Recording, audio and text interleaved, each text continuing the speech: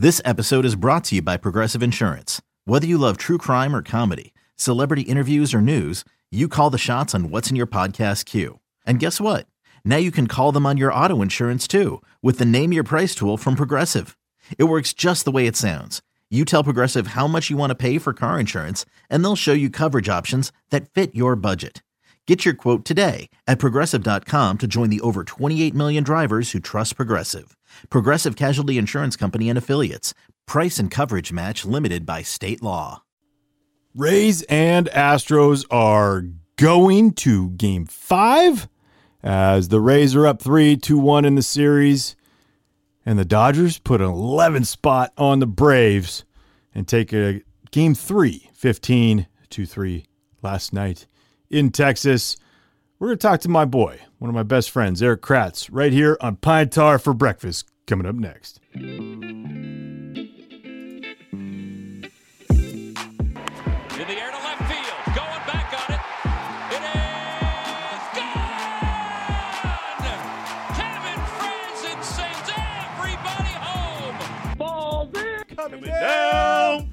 What up? And welcome to another episode of Pine Tar for Breakfast. And it's going to be a fun one today as we're going to talk a little bit AL and NLCS, mostly ALCS, with one of my best friends, former Philly and New York Yankee, Erik Kratz.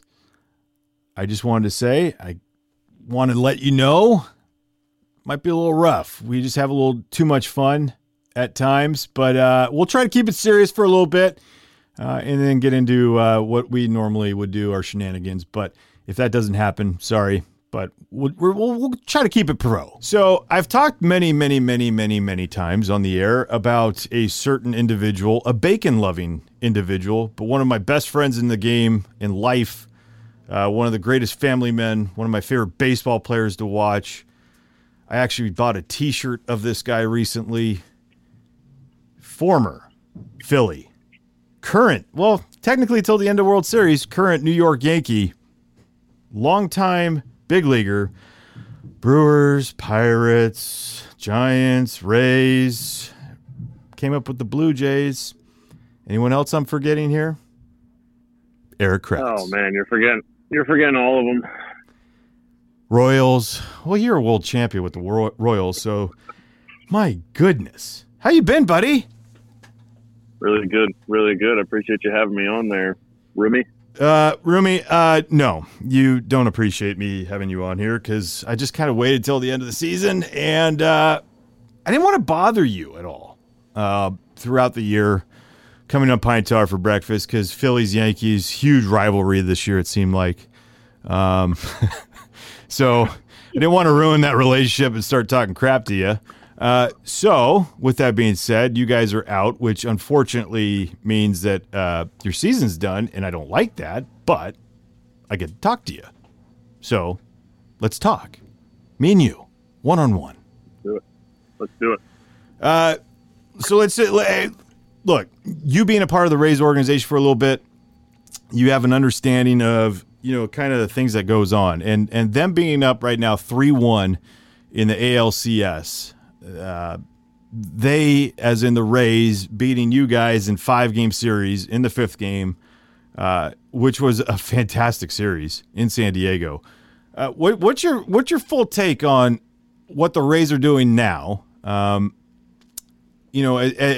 you're seeing, it's consistent with what you saw all year, I'm sure. No doubt. I mean, when we played the Rays, they were. And even when I played with them, it's a very prepared team. I don't think they have anybody who you would stand out and say, wow, this guy's a superstar besides their top 2 starting pitchers. Now all of a sudden you've cut the game in half. So, I mean, you can ride starting pitching and home runs and all the way to the World Series trophy celebration. Mm-hmm. I think we knew it. We knew it going into that series with the Rays that was going to be the team that came out of the American League. I don't think there's any question about that. I think the Astros did a good job last night of winning a game. But even that game, the Rays came back a couple times, and they were still, they were still there right at the end of the game and in the game. But I think they're a Rays team they've done a really good job of preparing all their players to be ready to play in different situations. Obviously they platoon heavily, but they don't just platoon heavily. They really put guys in situations to succeed. And it sounds like, well, why doesn't every team do that? I don't think every manager is able to convey that message to his players when, they just went 3 for 4 and then all of a sudden the next day they sit. And I think Kevin Cash does a good job of that, along with Snyder really, really doing a good job of having their pitchers ready to go. Their bullpen coach has their guys in the bullpen ready to go. So they're and obviously during the playoffs, you hit a hot streak and they're on a hot streak right now. Yeah.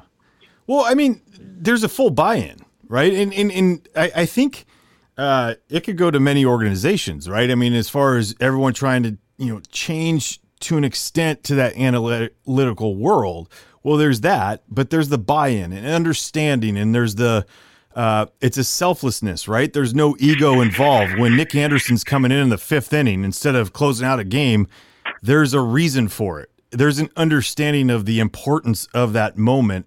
And like you said, the bullpen coach doing a great job in preparing these guys. But how much is it on, for you being around a lot of guys, you being around a lot of relief pitchers in your career, where they're not in that moment of, I need to be in the 7th, I need to be in the 8th. How rare is what we're seeing with what the Rays are doing in the acceptance of the role-less part, right? Not every team could do this, but it seems like with the Rays that, the role-less part is the important part, because they know that when they're being thrown in there, it's an important situation.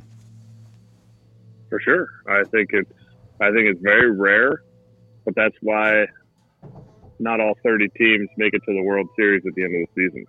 And those are the rare things that push teams over, that push the Yankees over the Indians, the Astros over the A's. There's those rare things that you even saw it in the A's series against the Astros. Liam Hendricks threw like 50 pitches the night before, and he said he was ready to take the ball the next day. And came in with a huge save. And he did throw in 100. So a guy like that going into his free agent year, he has to have the ego to want the ball there. He has to have the ego to say, you know what? I probably don't feel fresh, but I'm gonna get out there and hammer some heaters in the top of the zone. But you have to have enough humbleness to say, I am going to go out there and do it. I could possibly hurt myself. I could possibly, if he blows out in that second inning there, or the second game when he came out after throwing 50 pitches the day before, and he doesn't go into free agency, he's going to kick himself. But he also understands the moment of the situation, and that's what gets teams to that point. I'm not saying that's a guaranteed World Series win, because obviously the A's didn't do it, but you see a mindset of a group that when your best pitcher, possibly one of the best relief pitchers in baseball these past 2 years, is willing to do that, you're going to get the most out of them. You're going to get the most out of your team. Yep. And sometimes the most is still short, but you know what? That's what I think fans really want, is you get the most out of it. And that egoless, selfless thought process also has to have an ego behind it, pushing that. Well, and I think that only comes with confidence. Well, for sure. And here's the other thing, because this is not one knock on Aroldis Chapman, but he's a closer. Like, he's a 9th inning guy. He is, like, when we talk about knowing your role, there's certain people that have the track record. They have it on the back of their baseball card. Like, this is your 9th inning guy. No one's getting by him, right? I mean, there are those now we think, they're unique circumstances, right? Because There's not these bona fide, like, oh, this guy's for sure, this guy's the ninth inning guy. But he's one of those. It doesn't mean that he is like, he can't pitch in the fifth. Why would you? You know what I mean? Like he's that guy that's stopping so many things. So there's that mix between it. But when you're a team like the Rays, who had 13 guys have a save, 13 guys in a 60-game season had one save or more, it just says something about, the organization and just how they go about things. But not only that, the players, right? The selflessness of the players. For sure. And they have to, they're unique situations. I think some of it can be these guys have less than 3 years of service, because pitchers definitely, especially relief pitchers, and I think the Rays ran into it this year, injuries are gonna happen. And the guys that stay healthy, as a closer, if you're the bona fide closer for a team, you might get 50 appearances. If you're the bona fide 6th, 7th, 8th inning guy, you might get 75 appearances. 100%. Yep. And way more, hey, got to get hot. Nah, you're not in the game, as those middle relief guys. Closers, you're in the game. Yep. And if you're not in the game, maybe you warmed up and there was a 9th inning homer to put it up by 4, but that's rare. That's rare. And that's so there's some longevity to it. And there's a sense of bullpen guys with the Rays having less service, that they're in positions where they're still hungry. Yeah. They still want to have that. And you know what? You got to go out there. That's the biggest thing in baseball. People think, you talk about Aroldis Chapman, probably all but 1% of relievers in the big leagues, I can look them in the face and I can say, well, you're not him. You're not Craig Kimbrell in his prime. Like, look at what you're looking at. Those are like 1% guys. So everybody else, You need to look at yourself and say, what do you have to do to get the most out of your career? Because you're my middle relief guy. And I get it. You want to make the most money. You want to win World Series. And that's going to take you being out there 75 times, because you're my guy and I'm going to go to you. And if the player doesn't buy into that, you could stand on your head as a manager, and you ain't getting nothing out of it. And you're better off not having him down there, because those guys are in a freaking petri dish down there. And whatever is talked about, everybody seems to believe it. Yep. Very few people in the bullpen have their own opinion, and when they do, they're weirdos. Yep, that's a fact. And so you set those guys up with a bullpen coach who sets them up for success, but also, is constantly just dripping a little honey in their ears, saying, "Hey, this is good what we're doing here. This is great for you. And all of a sudden now pitchers, they buy into that stuff." Yep. No, and it's interesting to see, because you're seeing it throughout the postseason with the Rays. But look, they're going up against the Astros, who rightfully so are the most villained team, even more than the Yankees this year, for probably the first time ever, right? We could all agree about that. Yep. And there's certain things that we're seeing throughout this. We're seeing the Rays and the pitching staff answering. We're seeing the Houston Astros.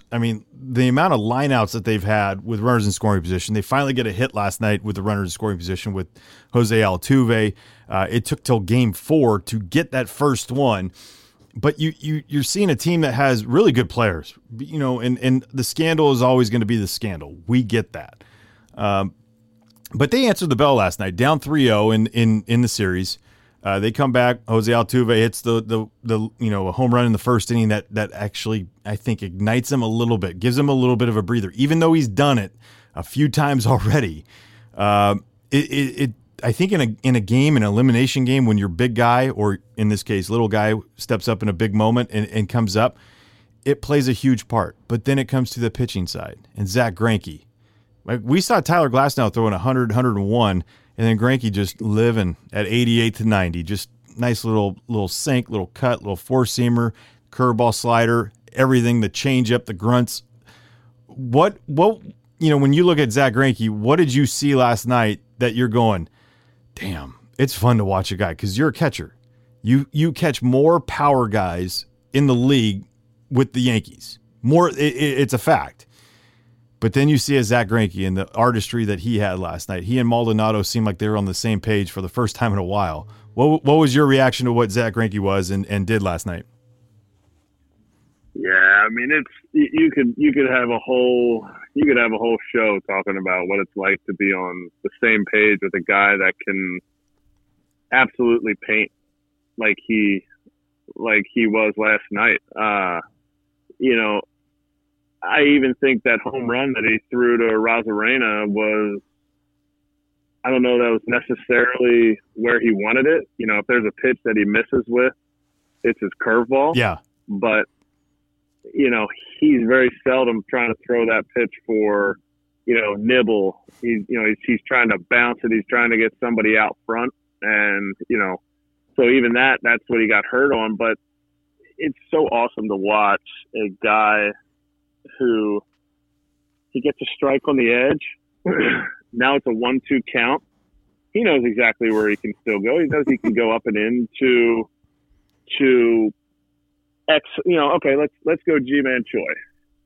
G-Man Choi struggles with balls belt high and above. So he has an area up above there that he always can throw his heater to. And even G-Man Choi, people will say, well, he's only throwing 89. How can you throw 89 by somebody? Well, G-Man Choi still has to time up to 89. Everyone, you don't just all of a sudden, well, it's only 89, so I can wait forever to hit it. No, you're still timing it up, just like you're timing up 100. And so the whole at bat, he has an opportunity he knows he can finish Choi up in the zone.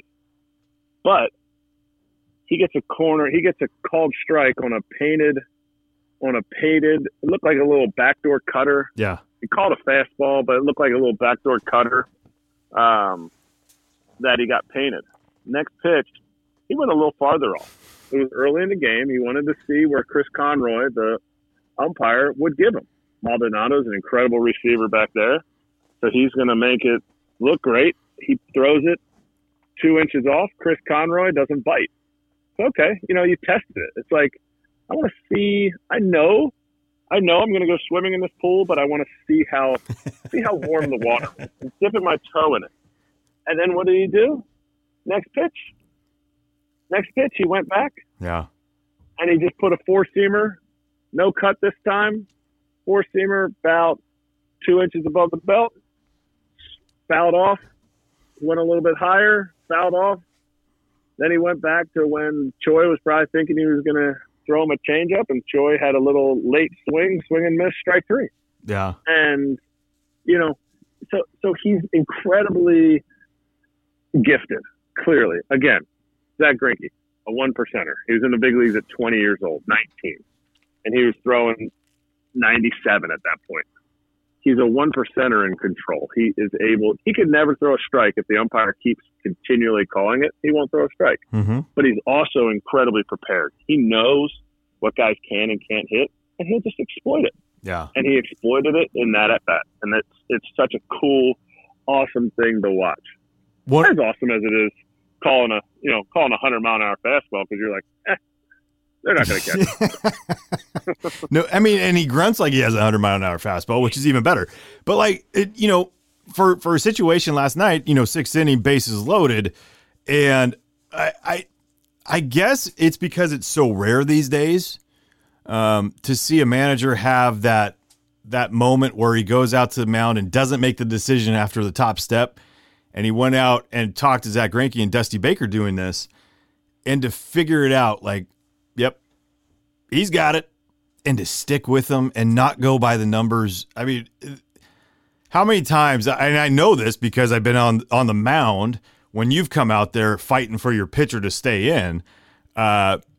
How cool is that to see? Because we know what this world is all about. We know the matchup plans, but to see a manager trust in his guy, and I get it, the money's there and all this stuff, blah, blah, blah. It's fine. This is the biggest stakes. This is an elimination game. This is the biggest moment, and Arozarena's already shot him. You know, Dusty looked in his eye, said, "You're the man." And what happened? He delivered. And that is not something that is, you can't script it. Nope. But you also can't script how many playoffs Dusty Baker has taken. How many teams now? All 5. Is it 5? It's all 5. Yeah, he's got the Giants for many years. He has the Cubs, the Reds, the Nationals, and now the Houston Nationals. There you go. Yeah. I'm trying to think. Are all but the Reds? I think he's taken to. No, the Nationals. He didn't take the ALC or the NLCS. I think 3 of the teams he's taken to the CS. So, I mean, yep. and you know what? And he's made mistakes along the way too in those playoffs, right? So you got to learn. It's like any player. Yeah, absolutely. But that's where I think the Rays have an advantage, because mistakes as an organization, they know that mistakes happen, and their front office is willing to make mistakes. And they have even told their coaching staff, make mistakes, but make mistakes in the eye of progress. Yeah. You know, yeah. How do you, it was such a, I mean, I spent 3 weeks there. No, but you know, it was such a cool environment and something cool to hear, that we're encouraged to make mistakes. Try something for the betterment of the team, for the moment, and see what happens. And you know what? When you make a mistake, we're going to learn from it, and we're going to get better. So it's kind of like, you know, refining the gold. You have to melt it down to get the crap out of it, and then when you have a much better product at the end of it. And I think Dusty Baker is in a situation where he can make a mistake. Yeah. And I think, well, because he's got James Click, who came from the Rays as his GM now. Yeah. And I think that you could sense that. I mean, for sure. But he also has, just like you said about Greinke, he also has, you know, he has time. Yep. He has time, and you can't sit there and say, oh man, like, I'm trying to think of a rookie, you know, what rookie pitcher is starting a game at the beginning of the season in April. You can't sit there and say, you know what? I saw it in his eyes. I saw it in his eyes. He was going to be able to complete this game. No, you get to know this guy. By the playoffs, if you don't know this guy as a manager, when you go out there, you can't do anything but follow the numbers. Yeah. And I'm okay with following the numbers. That is not an issue. You follow the numbers because the numbers aren't wrong. But in this moment, I needed Zach Greinke to get Arozarena out. I didn't care if he turned his glove around and pulled a Pat Venditti and threw it left-handed. I needed him to get him out. And you know what? He did. And I don't know Dusty Baker at all, but I would assume he knows Zach Greinke, and he knew what he wanted to hear from him. And if Greinke was like, well, you know what? I guess I'll try to get him. And Greinke's, that might not have been the answer. No, and Greinke's such a different personality. We all know that. Yep. And so that's understanding, like, look, this guy's not going to be like, he's not going to fight. He's just going to be like, he's going to be monotoned in that situation, and you just got to be able to pick it up. Because it's not going to be like, leave me in. Not screaming and yelling. Right. And certain guys do that. Scherzer will do that, right? I mean, because that's Max. And sometimes you got to look in the brown eye. No doubt. No doubt. But I mean, but you look out there at Scherzer, and he's grunting and spitting. And if you go out there, you're like, no, I got this guy. You know what? I don't think you've taken yourself out of the situation to understand what this takes. I'm taking you out of the game. But you go out there, and Max Scherzer's like, no, I got you. This is my guy. Then I'm like, and that's knowing your guy. So if Greinke's out there cussing and spitting, you're like, whoa, he might really want this guy. You know, but you got to know him. Yeah, you got to know him.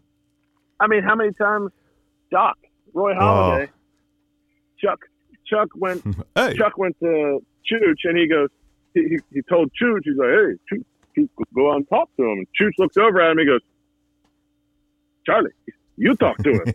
Nobody wanted to go out to the mound and talk to the guy. So if Doc stares, turns to you in the dugout and stares as you're on this top step, you just take a step back. Yeah. You take a step back and you let the guy put the tail between your legs and kind of walk backwards. Be like, yeah, I got you. You're good, Roy. You're good. And Cliff was completely different. Mm-hmm. Cole was completely different. I remember one time Cole wanted to stay in the game, and Chuck was like, "How you feel?" And Cole was like, "I got this guy. I got this guy. You gotta let me in." And Chuck was like, "No, your Cole's better. That's it. Your Cole's better than your Chuck, but your Cole is perfect." Yeah. But another time, Cole was we were in Miami, and he had a CG going, and he walked out there, he looked at him, and all he said was, he was just like, "Yeah, I got him." And I don't even remember in my mind. I remember it being Justin Ruggiano, but it probably wasn't. But I just remember he could throw changeups to Ruggiano all day long, and I remember he got over the top. Yeah, and Chuck left him out there. So it's something that you got to know your guy. You got to know the numbers. Absolutely, 100%. The manager who doesn't know the numbers is behind the eight ball before analytics even came out. Yep. But you also got to know your guys. You got to know the situation. If the situation calls to block the pitch, you got to be able to block the pitch. Well, see, this is a good talk we can have, because we are talking to Erik Kratz of the New York Yankees, former Philly bacon lover, great guy. You like that? I got yourself some sound effects in here. But that's the most cheering I've had in a long time. Because there was no fans in the stands, let's be honest here. You couldn't get the cheers this year. But the question I have for you is, like the guy Ian Anderson of the Atlanta Braves, the other night really grinds through 4 innings, but he grinded. And they gave him, Brian Snitker gave him a longer leash than I ever thought he would. And I know from talking to so many people within the Braves organization, you see the guys that come up and how prepared they are as far as pitchers. He had done this in the minor leagues. He had gotten himself into trouble, but he got himself out. And the use of his mind, the use of obviously his stuff and executing in the belief, that wasn't just learned, right, in the big leagues. It was learned well before that. And we're seeing so often throughout so many different systems where guy gets in trouble, guy gets taken out. He doesn't get the ability. He doesn't have the ability now to understand how to get out of the situation, think himself through it, because not all the time he's going to have his A stuff, but he has to think himself through it with the catcher and execute that. Where's the fine line? You've caught these guys for many years. You've caught guys that have fought in the minor leagues through situations, but you've also caught guys that have never had that chance because they've been taken out. Where is that fine line?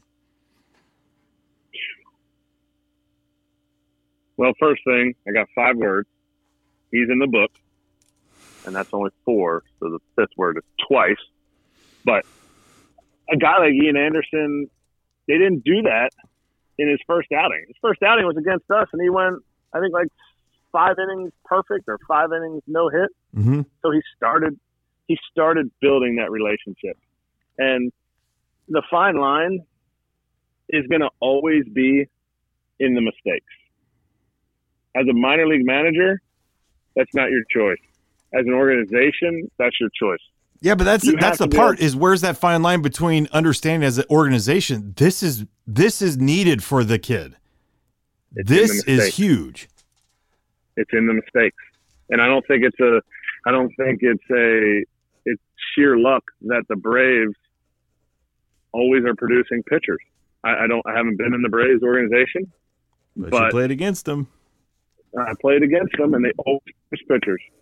And I know going in, minor leagues, big leagues, that what their pitching philosophy is going to be, and they're not like any other. They're not unlike any other team. They're going out to get the best pitchers. They're going out to get guys that throw hard. Mm-hmm. But you know what else the guys do? They throw strikes. Mm-hmm. And I think a guy like Ian Anderson, if he's throwing strikes, he's got an opportunity to do well. And I think to answer your question, where is that line? Where's that fine line? The fine line is in the mistakes. You have to be, as an organization, okay with making mistakes. Mm-hmm. Give the players the knowledge that, hey, you know what? We're going to push you here. Give the agents knowledge that, hey, we're going to push you. We don't want you to get hurt. We absolutely love you as a player. We love you as an individual. But we see this in you. But what if you don't love them as an individual? Then you've already fallen behind. Seriously. You have an organization full of a bunch of young men that are trying to chase their dreams. And if you don't love those guys as an individual, as your own son, you're doing them. And ultimately, if you're selfish and it's just for your organization, you're doing your organization a disservice. Yeah. You have to put their well-being ahead of the organization.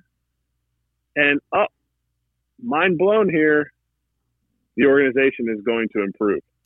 Absolutely 100% guaranteed. No matter if you're a high-level money organization or if you're a no-money organization. The organizations that take care of people as much as possible have successful seasons.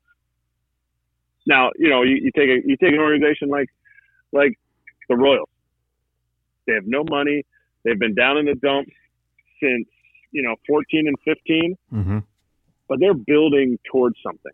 They're building towards getting better. They're building towards, and they make mistakes. And they're not deviating from that plan. They're not deviating from, they make adjustments to things, but they're not deviating from their core principles. Yep. And it is besides somebody who doesn't honestly look at the situation, there's very few people that come out of the Royals organization and be like, man. But where did Dayton come from? Where did Dayton Moore come from? There you go. And it just like the Braves. Exactly. And it's one of those things where you look and again, there's some people who be, this guy's played in so many different organizations. I take it as a huge compliment for like a guy like yourself. And you look at the franchises you played for. There's, I'm going to say probably 90% of them are top market teams that needed you. So you understand the makeups of organizations, whether you've been in the organization for 3 weeks, 1 week, a month, 3 years, 10 years, doesn't matter. You understand that. And I feel like, hearing that perspective and understanding, look, the Rays, they're doing something very, very, very right. The Dodgers, well, they kind of, had the footprint of everything before. And then they get Andrew Friedman from the Rays, the Royals. They have their thing at times, but their belief and their core principles that you talk about come from the Braves. It's like there's not that many teams that you could say are the main tree, right? The A's are a tree. Like they've now sprouted a little bit, but haven't had as much success away from everything. But like for me, I look at the Rays, the Braves, and the A's. Weird to say it like that, but as teams and organizations that have, because I had to chop off the Astros because of everything that happened. So it's just one of those things. But for those three teams, for me, those are the top three. And I could be way off, which I normally am, but that's fine. But that's my core. That's my belief that if I'm building organizations, I look at them and I go, what have they done? Why are they so successful? The Dodgers are so successful because they have insane talent, but they've developed this talent, and they've implemented things, core principles that the Rays have had for so many years with under Andrew Friedman. Yep, and also, there's the Dodgers have insane talent, but they continually produce people that come up to the big leagues. And help it's not even depth, right? It's like insane quality depth that they have. That you're going, what? Because usually you're like, okay, an organization's only as good as the depth that they have and all this stuff. It's like, okay, that's cool. Then you go to like the Dodgers and you're like, oh yeah, like you're only as good as, well, they're all-stars that possibly are in AAA right now playing. You know, Gavin Lux. That guy's Dustin May. Yeah. Will Smith might be one of the top 5 catchers in the game. Yeah. He wasn't even the highest rated catcher. Kybert Ruiz was the highest rated catcher in that organization. And everything I've heard about him is he is an incredible person and has been working on his defense. Like, normally you hear, top rated catcher must be a terrible guy if he's not in the big leagues, gets passed up by Will Smith. No, he's still working. Yep. Is he pissed? Absolutely he's pissed. He doesn't want to be. No, but Will Smith earned his way there, right? I mean, there's there's something with the Dodgers, and you could say that, even with the Yankees too. Not a lot of teams you earn. There's a lot of injury and lack of depth. Hence why I was in the big leagues at 23. I'd only been in the minor leagues for a year and a half. It was because the Giants had the lack of depth because of injury, right? And I kept moving up quick. I kept producing, but it was one of those things where I know, it took me a while to understand why, that whole situation. You and I have talked about it plenty, but you earn everything with the Dodgers. Like, you get called up, it's like, uh-oh. Like when I hear a guy gets called up, you're going, oh, how hard does this guy throw? How nasty is this guy? Because why? Because they have these guys that come in that are quality depth that aren't just like, yeah, he's just, you have Kershaw go down. Well, Gonsolin's throwing. He's throwing 97, cheese. Kershaw went down opening day. Dustin May's going to fill in. They don't have fill-in guys throwing 88, 92. They got dudes throwing 95 plus. Yep. And the Yankees are the same way. Yeah. And it's a different mindset there too. Like, for instance, Davey Garcia, he gets called up. El Nino. He gets called up with the, 15, 20 other organizations. Mm-hmm. Hey, you know what? You're going to be our number 5 guy for the next 8 starts. No. His first 2 starts, they optioned him down the next day. They optioned him down the next day after he went 6 and 7 innings during a time when our rotation was struggling. Even Cole was struggling. Yeah. And, he was kind of a linchpin to a rotation that was struggling and kind of got us back on track. And other organizations, they give him a chance to stay up there. He got optioned down. Now, did he come right back? Absolutely. Started 5 days later. Absolutely. But he got optioned down, and had there not been an injury, he wouldn't have been back up right away. Yeah. They had him just like the other alternate site guys, ready to go back down to the alternate site and get more innings in instead of help us make the playoffs, which he ultimately ended up doing. And besides his last outing, did unbelievable. So it's a different environment, and more is expected of you. And I think that's how the organization's run. And it's no doubt that a lot of the players that are on that team are homegrown, or they're plucked from other organizations from a lower level. It's interesting you bring that, because, okay, so let me ask you this. As far as guys making debuts or even young pitchers this year or position players, how beneficial was it that there, and I say this with never taking them for granted in the fans, but without fans in the stands, did you see a less pressurized situation for these guys, even in the pressure cooker? Like, they know that this is the biggest thing, but without taking that fan element out, could you see a little bit more out of these rookies, you think, this year? You could, yes. I really think. I mean, you can push it. It's just a feeling, so that's why I'm asking this. I mean, what you saw, what I saw, and what I experienced, I think went hand in hand. I think the only part of no fans that helped was just the distraction pregame. Yeah. You know, there wasn't that, like, in my mind, I was still thinking, oh man, do I need to leave tickets all the way up until the playoffs? Like, oh wait, no, I don't need to leave tickets. You know, and that's a minor distraction. No, but it is something. As a rookie, it is a distraction. And as a rookie, you come to the big leagues and there are other distractions. There's nightlife distractions. There's other things that I think help rookies. Once you're out in the game, honestly, it didn't feel like there was no fans. When you're in the game, you knew what you were playing for. So I guess for a rookie, you know, now that I say that out loud, you know, for a rookie, maybe they didn't quite know what they were playing for.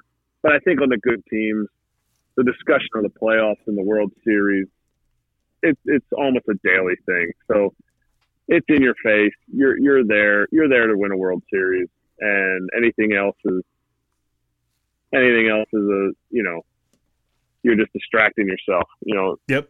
If you win, you have to make sure that you're always locked into that. You're always talking about that for the rookies. But the whole no fans, I think the no fans thing you'll see it affect guys more. And I think the negative effect of no fans, I think some of the really good players didn't have as good a years because they're used to feeding off the fans in a big spot in the sixth inning where they're going to get the game-winning hit, or the eighth inning when they're going to dig deep for, you know, a little bit extra life on their 98-mile-an-hour fastball. You know, so I think it probably affected them a little bit more. But the ones I really cared about was, I'm getting to the end of my career, but the guys that made their debuts, their family wasn't able to come and watch. Yeah, that's the part that I struggle with. Tough. Yeah. Well, because, I mean, you know, from me and with my family, like being able to, you know, come up in San Francisco and have everyone around, Sam's my brother, it's one of those things where I never can forget that. And these guys don't have that. And to talk to a few of them afterwards, like Spencer Howard or Alec Boehm, and to find out, like, yeah, they're watching on Zoom and all this stuff and, you know, doing stuff for it sucks. Like Ian Anderson goes out the other day in Texas and pitches in front of his family for the first time in the big leagues. It's like, damn, you almost take that for granted. Like you do, until something like that happens in the postseason. Yep. No. And that's something that I felt bad for those guys, and it'll never be something that they'll be able to get back, but I think it'll help them appreciate it. Oh, I hope so. Once fans and family are able to come, and I also think they're gonna step back and be like, man, remember when there's no fans and we didn't have to talk to media before games and we didn't have tickets to worry about, or is this person sitting with this person to worry about, or, you know, dude, drama of people at the games. How about that in New York, especially for the Yankees? Like, you don't have any media. Like, I mean, you got to do a Zoom call, but really, how nice was that? Like, it's just because there's 100 people, it seems like, every day, maybe even more than that normally. Every day. Every day. But, you know, look, it's not. Yeah. No, I'm not trying to, because I am on the media side. Yeah, for sure. It's got to be a breather. Judge, I mean, it was. We talked about it, and he's like, it's unbelievable because they ask him questions pregame, they ask him questions postgame. If he's playing or if he's not playing, if he gets the game-winning hit or he doesn't, he is every single day asked by maybe only 3 people, but there's 20 waiting, and it's from spring training till the very last game of the season. When I think of, you know, the postseason and you think about how many teams that you've been on to be in the postseason, what the Dodgers did last night, scoring 11 runs in the first inning. Whew, I mean, that's a lot. Let me ask you this, because again, you talk about like Davy Garcia in your relationship with him and making sure that he was good. Some great stories written about you with him. You're with Kyle Wright, and you're in a situation like that. And he mentioned something after the game. I mean, I don't know if you caught it, but they asked him, like, how quickly do you want to forget about it? And he's like, no, I want to learn from this. Like, if you're a catcher, well, you are a catcher, but if you're his catcher and you hear that, like how much are you going to be taken aback by going, oh, this guy's got it. Like, this guy gets it. Like, because it's not like you're waiting for, but you kind of want to see how he's going to react as a teammate, number one, but as a catcher, as someone that's been in the grind with him right there. How big was that moment to hear that? That I didn't hear it, but that says a lot about him. And I don't know him at all, but that says a lot about him. And I can only go, with Davey. Davey went into Boston, and I don't remember what his ERA was, maybe a 3 or something. And he gave up a 6 spot on 2 bad pitches to Chavis. And he gave up 2 3-run homers. So he gave up 6 runs. And after every game before that, it had all been quality starts. He had the most long, I think it was the most like 6+ inning starts on our staff. Mm-hmm. And he came up partway through the year. And after every start, he would sit in the dugout. Most pitchers go up and they put their shorts on and they wait for the high five line after the game's over. And he would sit in the dugout. He would cheer the guys on. He's not loud or anything, but he would sit in the dugout. And when he gave up those 6 runs, what do you see most pitchers doing then? You don't see him. Right?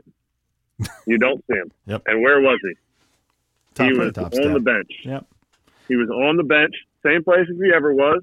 He looked dejected, but if he didn't look dejected, I'd be pissed. Yeah. But he was dejected, but he was the exact same guy. He was the exact same guy. He was back out there, and that's a barometer of how you gauge people, and you gauge their maturity. And but to go up and say something to him in those moments, I think all that work needs to be done before that bad start. You can't just develop a relationship. You can't be you can't be the best starting pitcher on the team, and some young guy comes up and the first time you talk to him is when he does terrible and the cameras are on you. That's ingenuous. Disingenuous.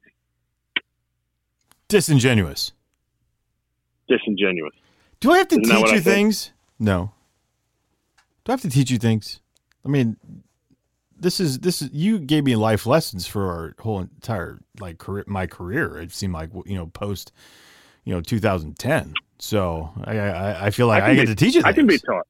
Oh, okay. I can be taught. Yeah, you're coachable. You're coachable. Old dogs, new tricks. You're not old. Like, technically, you are, but you're not. Like, look at your your body, man. Like, you're just in incredible shape. Jeez. Like, I want to be you. You got to have my tan. You should get my tan. I've gotten to watch a lot of games. Well, that's true. That's true. But it's field level. You're bad. All right. So here's the thing. I need Rays 3-1 right now up on the Astros, which I actually enjoy. And I know there's a lot of people that are kind of making a big deal about this, but 7 straight days, if it gets to that point, you get to actually see who the best teams are. Like, his teams. It's not like, well, we're riding 3 guys in the pen this whole time. Like, you get to see the whole roster. I actually enjoy it. So Rays 3-1 over the Astros. Do they close it out tonight? Who's starting for them? I don't even know. That's a good question. Tonight might be one of those opener nights for him. Let me look. The Snell started game 1, right? Yep. So he'd be back again for game 5. Preview of that. And or no. He wouldn't be back. He would be back for game 6. For game 6. And it has them. It actually has them both listed as the TBDs, and we know TBD, pretty damn good pitcher. So they're always statless, right? The TBDs, so you don't know. I mean, so they're always good. Yeah, he's really good. Yeah. So I'm going to go.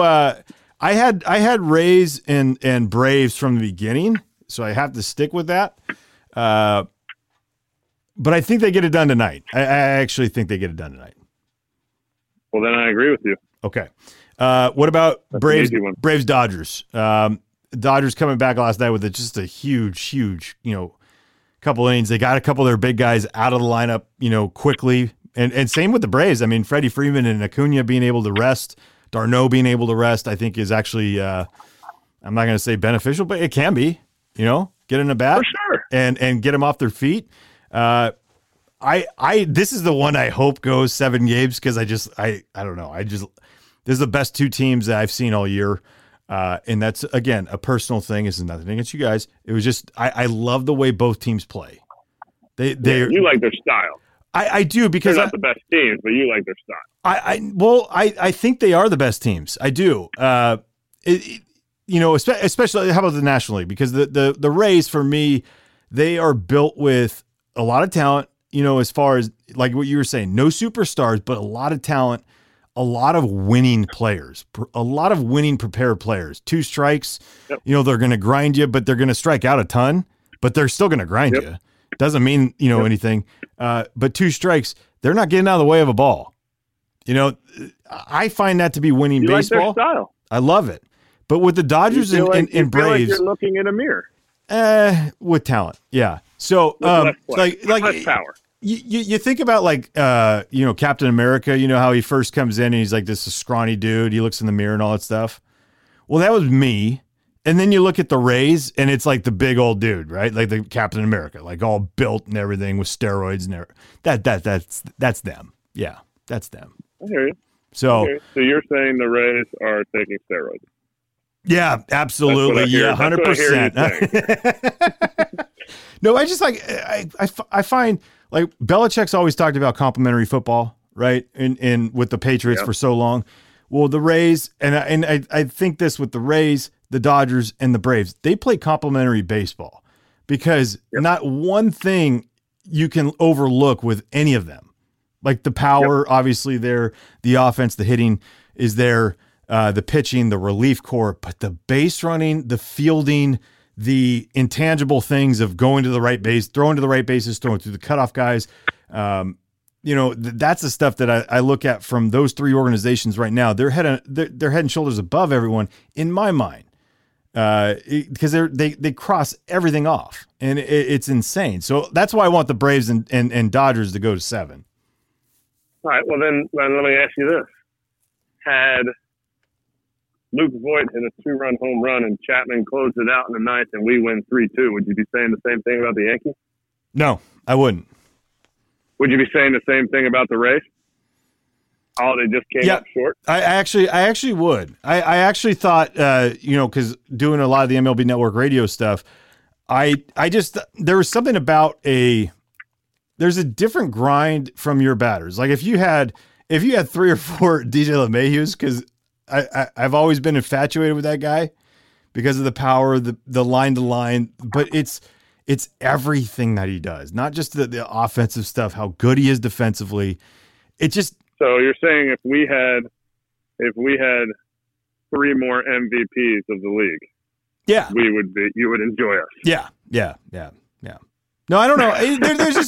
There was just something about it. Like what made me like if you had played. How about this? Now I don't want to do that because I know teammate wise like what you think of these guys. So like Higashioka and what he had done in the postseason towards the end of the year. It's because of the Gary Sanchez stuff. You hadn't seen enough development and enough like FU in him. And I know it's there. I know, look, this is from afar, right? This is not me saying I know, but this is what I saw. Like, as far as, I just wanted to see more growth from him. And I feel like the guys that you don't see that growth from, like a Mike Zunino on the offensive side, he brought it defensively, like every night.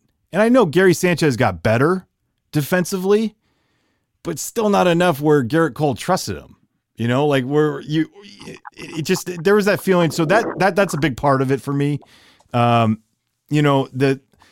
Again, like what Luke Voigt did, what LeMahieu is, what Aaron Judge is, I love. Brett Gardner, yeah, for sure.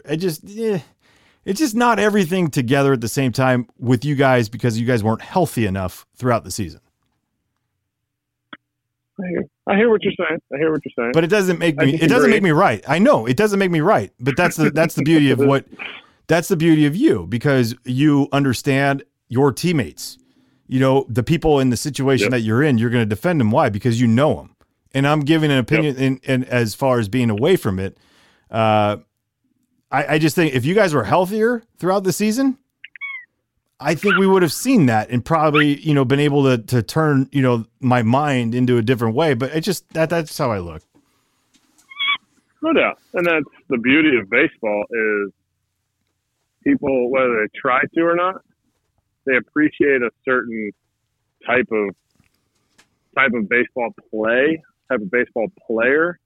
And it's no different in Philly. Yeah. Look at the players who Phillies fans are infatuated with, and look at how they play. Yep. They are always. There is common attributes. There's common attributes of managers. There's common attributes, but the one underlying or overall similar thing of people who are loved, especially in a city of Philly. It's no different in other cities, but especially in a city like Philly, is winning. Mm-hmm. You come up with a way to win, they will love you. And there's no doubt about that. Winning takes over everything, but the appreciation for your job, right? Like appreciation of being a baseball player, understanding everything that goes into it, and loving, like showing that you don't have to smile, to enjoy your job, Chase. But it's one of those things where he was infatuated with baseball, with winning, with being prepared and all that stuff, where people, you cling on to it. I cling on to that stuff because I appreciated my time as a baseball player and I loved it. So I follow that type thing. And I would say less infatuation with being a baseball player and more focused on being a baseball player. Like they don't. Yeah. A reason Chase Utley was so loved in Philly was because he was so focused on baseball. He wasn't worried about the other stuff. Yeah. No, and he wasn't and worried about other things that I think certain people who have come in to the city, whether managers or coaches or players, who are focused on other things and think they have a grip on it, you miss out. You can remember times in your career when you weren't as focused. Yep. And you probably didn't play as well. Nope. Or you're worried about something else and something else is going on at home. You don't play as well. Yep. No, for sure. Are you ready to play a game? Let's play. All right, it's called Waffled or Not. Waffled here on Pine Tar for breakfast. So I'm going to give you a picture, and you're going to tell me if you waffled them. And if you have a good story about it, let me know. Okay, so this is a combo one. I thought it would be. I thought you would enjoy it. You could tell me if I'm way off on it. But I call this the mouth breather one. And John Lackey. Yeah, John Lackey and Tom Gorzolani. We're gonna go combo. Gorzolani. Yeah. Waffled. So both of them are waffled, and John Lackey, mouth breather. Tom Gorzolani, definitely a mouth breather. You were 1 for 5 against Gorzolani, but it was you shot him. 1 for 5, really? 1 for 5, yeah, you shot him. No, I know that. That was my first career pump. Dead center, pinch hit. You went in bushes. You definitely went bushes there against Gorzolani. Anyway, yep. And John Lackey 2 for 4 with a double and a homer. So you have a combined 1 double, 2 homers, 3 hits, all extra base hits. Definitely like a 1750 OPS against both of them combined. You're bad. Wow. So you waffled them. Ian Anderson is also a mouth breather, and I have 2 home runs against him. Maybe I'm missing my true scouting report. If he's a mouth breather, bet on Kratzy. Like, this would be like perfect if people knew this before for DraftKings. Like, you got like, DraftKings or FanDuel. Like, yeah, you're like, put him in the lineup, mouth breather on there. All right. Let's go non-expressionless guy, Jordan Zimmerman. No, did not waffle him. Oh. Yeah, over 10. He used to get me out all the time. I mean, I have a sac fly against him to right field, and that feels like I beat the world on that play. He only punched you out one time, though. No, that's what I mean. He just kept throwing the same pitch over and over again, and it kept popping it up. Popped him up. Well, if this makes you feel better, you have 10 at-bats. You have no hits against him. I have like 10 of those guys that I'm 0 for 10 against. So you're good. That's your only guy. You could say that you're 0 for 10 against. That's it. Yeah. That's I broke that up when I got a hit off of – I was 0 for 11 off of Gio Gonzalez for a while before I got a hit. You got 2 against him. He was not going to be in that waffle or not because we both share the 4 strikeouts together. So that's good. Okay. Well, let's go this route. Ooh, I like this one. Mike Leake. Come on. I had incredible numbers against him until he was my first guy that I had 2 homers against. But, man, he reinvented himself. He started to develop more of a sinker. He used to just all be cutter. Yeah. And I waffled him in Philly. Yep. Deep left center style. And then I waffled him on a slider in Cincinnati, like 3rd row. So probably not a homer in most places, but I remember Deanna Navarro was catching. But yeah, oh man. Do you know the count? I faced him on the homer. Yeah, when you shot him the left. When you shot him the left. Yeah, that was 2 strikes. Yeah, 2-2 count. 2-0 count on your deep fly ball to left center. I mean, just my knowledge of knowing this is unbelievable. I could relive these. And I undressed Leak on the at bat before. I undressed him, line drive back up the middle, and it was just a straight Charlie Brown ball right back at him. Base hit. So I was 1 for 2. I think I started my career off 3 for 3 against that guy, 2 homers. You did with 4 RBIs, and then you proceeded to go 0 for 8, but you still waffled him. I'm giving you the waffle. Man. No, yeah. I need that waffle because he owned me late here. Yeah, but we're not talking about that. We're not talking about that. True. Like True. That's not the point. Mike Minor. No waffles, but I whacked that guy. No. Waffle doesn't mean homers. Waffle just means waffles. Owning them. Yeah. So I whacked Mike Minor. 4 for 8 with 2 doubles is waffling someone. Yeah, I own him. I mean, they just kept throwing heaters in. It was when I first got called up for a longer extended period of time, and David Ross would call heaters in. Brian McCann would call heaters in, and I don't have a good enough swing path to hit anything other than heaters in, and so I would just hit line drives over Chipper Jones, by Chipper Jones. Yeah, I waffled him. Remember, I don't have as many at-bats as you do in the big leagues. You'd be surprised. I don't even know. Hang on. Carlos Martinez. I'll get those numbers too. My favorite Carlos Martinez story was I got traded to the Pirates in 2016, and I flew from Fresno on a 4:00 flight to get into Pittsburgh, which obviously is not direct. It's not even direct to the first 2 airports I went to. But I got into Pittsburgh at 6:30, got my uniform on for a 7:00 game, missed the anthem. But by the 7th inning, they brought me into a 7-8 run game, and they brought in Archimedes Camarena, who was throwing 100 with sink and a forkball at 93. And so that was the first guy I got to catch. And then I got an at-bat in the 9th. And I'm like, Carlos Martinez, he's still out there. He's got like 90, 100 pitches, something like that. I'm like, he doesn't have any idea who I am. Yachty knows who I am. he's going first pitch heater for sure. I'm going to click him. Brand new team. Got this. Everyone's going to love me. Yep. First pitch. Swing at a ball that was at my chin. Okay, I'm down in the hole. Next pitch, paint. Strike 2, 99. Next pitch, foul ball, curve ball in the dirt. Yachty picks it. Game over. We'll see you. What? Throw it down? No, it didn't. It's a 9-8 run game, whatever it was, 7-run game. No, game's over.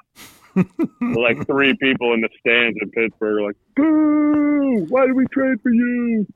I was like, I don't know. Yeah. No, Carlos Martinez. Yeah, absolute ownership. 0 for 5, 4 punchies. That's okay. The final one for you, Aroldis Chapman. Come on. Absolute waffle. It's either waffle or nothing. Yeah. No. It's like my Strasburg. So it's either waffled or punch out. Every single at bat has gone 3-2 except for one of them. My homer for the tie in Philly, and then Freddie walked it off, was 3-2 after Cliff got picked off at first base.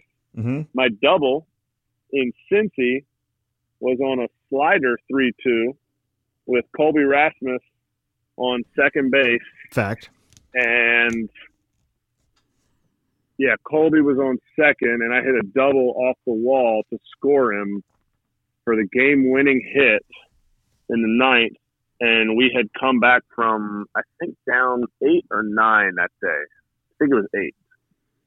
And we ended up winning, I think, like 14-10 or something like that. We scored a couple more after they took him out. But, yep, that was my double. And then you guys were down 9. Have all been you guys were down 8-0 in the bottom of the second inning. You scored 3 in the top half of the third. Bottom of the fifth, you scored a run, and then you went 2-3-1-5. Yep. And then we went, yep. And I came in that game late. That was my first at bat. I don't think it wasn't a pinch hit, but we were in a National League Park, so we double switched. And I came in that game late. Yeah, so you that was career totals 2 for 5, double, homer, 1,600 OPS, 400 average for those that can't really do math. wow. You did punch out 3 times, but in today's analytical age, you averaged 6.4 pitches per plate appearance against him. You're bad. Oh, I told him in 2018 when I finally got to play with him, or in 17 I played with him, but I never caught him in a game. I just warmed him up in the bullpen. In 18, we were working on new sign sequences during spring training because we knew that the Astros were stealing signs the year before, but the MLB didn't do anything about it. But we were working on new sign sequences, and Chappie comes in, and I'm catching him, and I call a fastball, and he throws a slider, and boom, I caught it and held it for the strike 3. We go in, and I said, hey, we were going, I think it was previous pitch at that time. Yeah. I said, we are going previous pitch, and I said, I put down, it was 2-3-1, and he thought I went 2-3-3-1. And he was like, oh, my bad, Poppy. I said, hey, don't worry about it. I see you well, so don't worry about it. Tell me he took a step and turned back and went like, what'd you say? No. He thought that was funny. There was very few days where I didn't bring up that I have a homer off him. Oh, I very would. Few days. Well, I would do that with Strauss, but like I had to, pick and choose my days. I didn't want to make sure that he was, disheartened. No. Yeah. No, I will dishearten somebody. Yeah, I know. If I hit a homer off you, I'm gonna let you know. Yeah. Well, thank God I didn't get to face you because you would have shot me. Anyway, Eric Kratz, you have been phenomenal right here on Pine Tar for breakfast. We will do it again as the postseason continues. Maybe we'll do like a little World Series preview when that comes up. Let's do it. And I'm in. Okay, you're in. I got you. There we go. You might lose some viewers or downloaders. Or no. The downloads are already low, so we're good. Well, this will raise it. This will definitely raise it. I just throw Eric Kratz in there. People who love bacon, go for it. All right, brother. Perfect. Appreciate you having me on, dude. Thanks, dude. And there he is. One of my favorite people, one of my best buddies, Erik Kratz.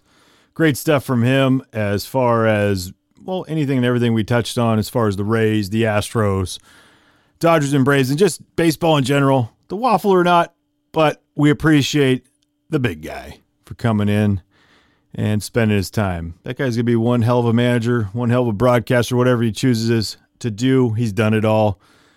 And he came on the Pint Tar for Breakfast podcast. Appreciate you all. Until next time, peace.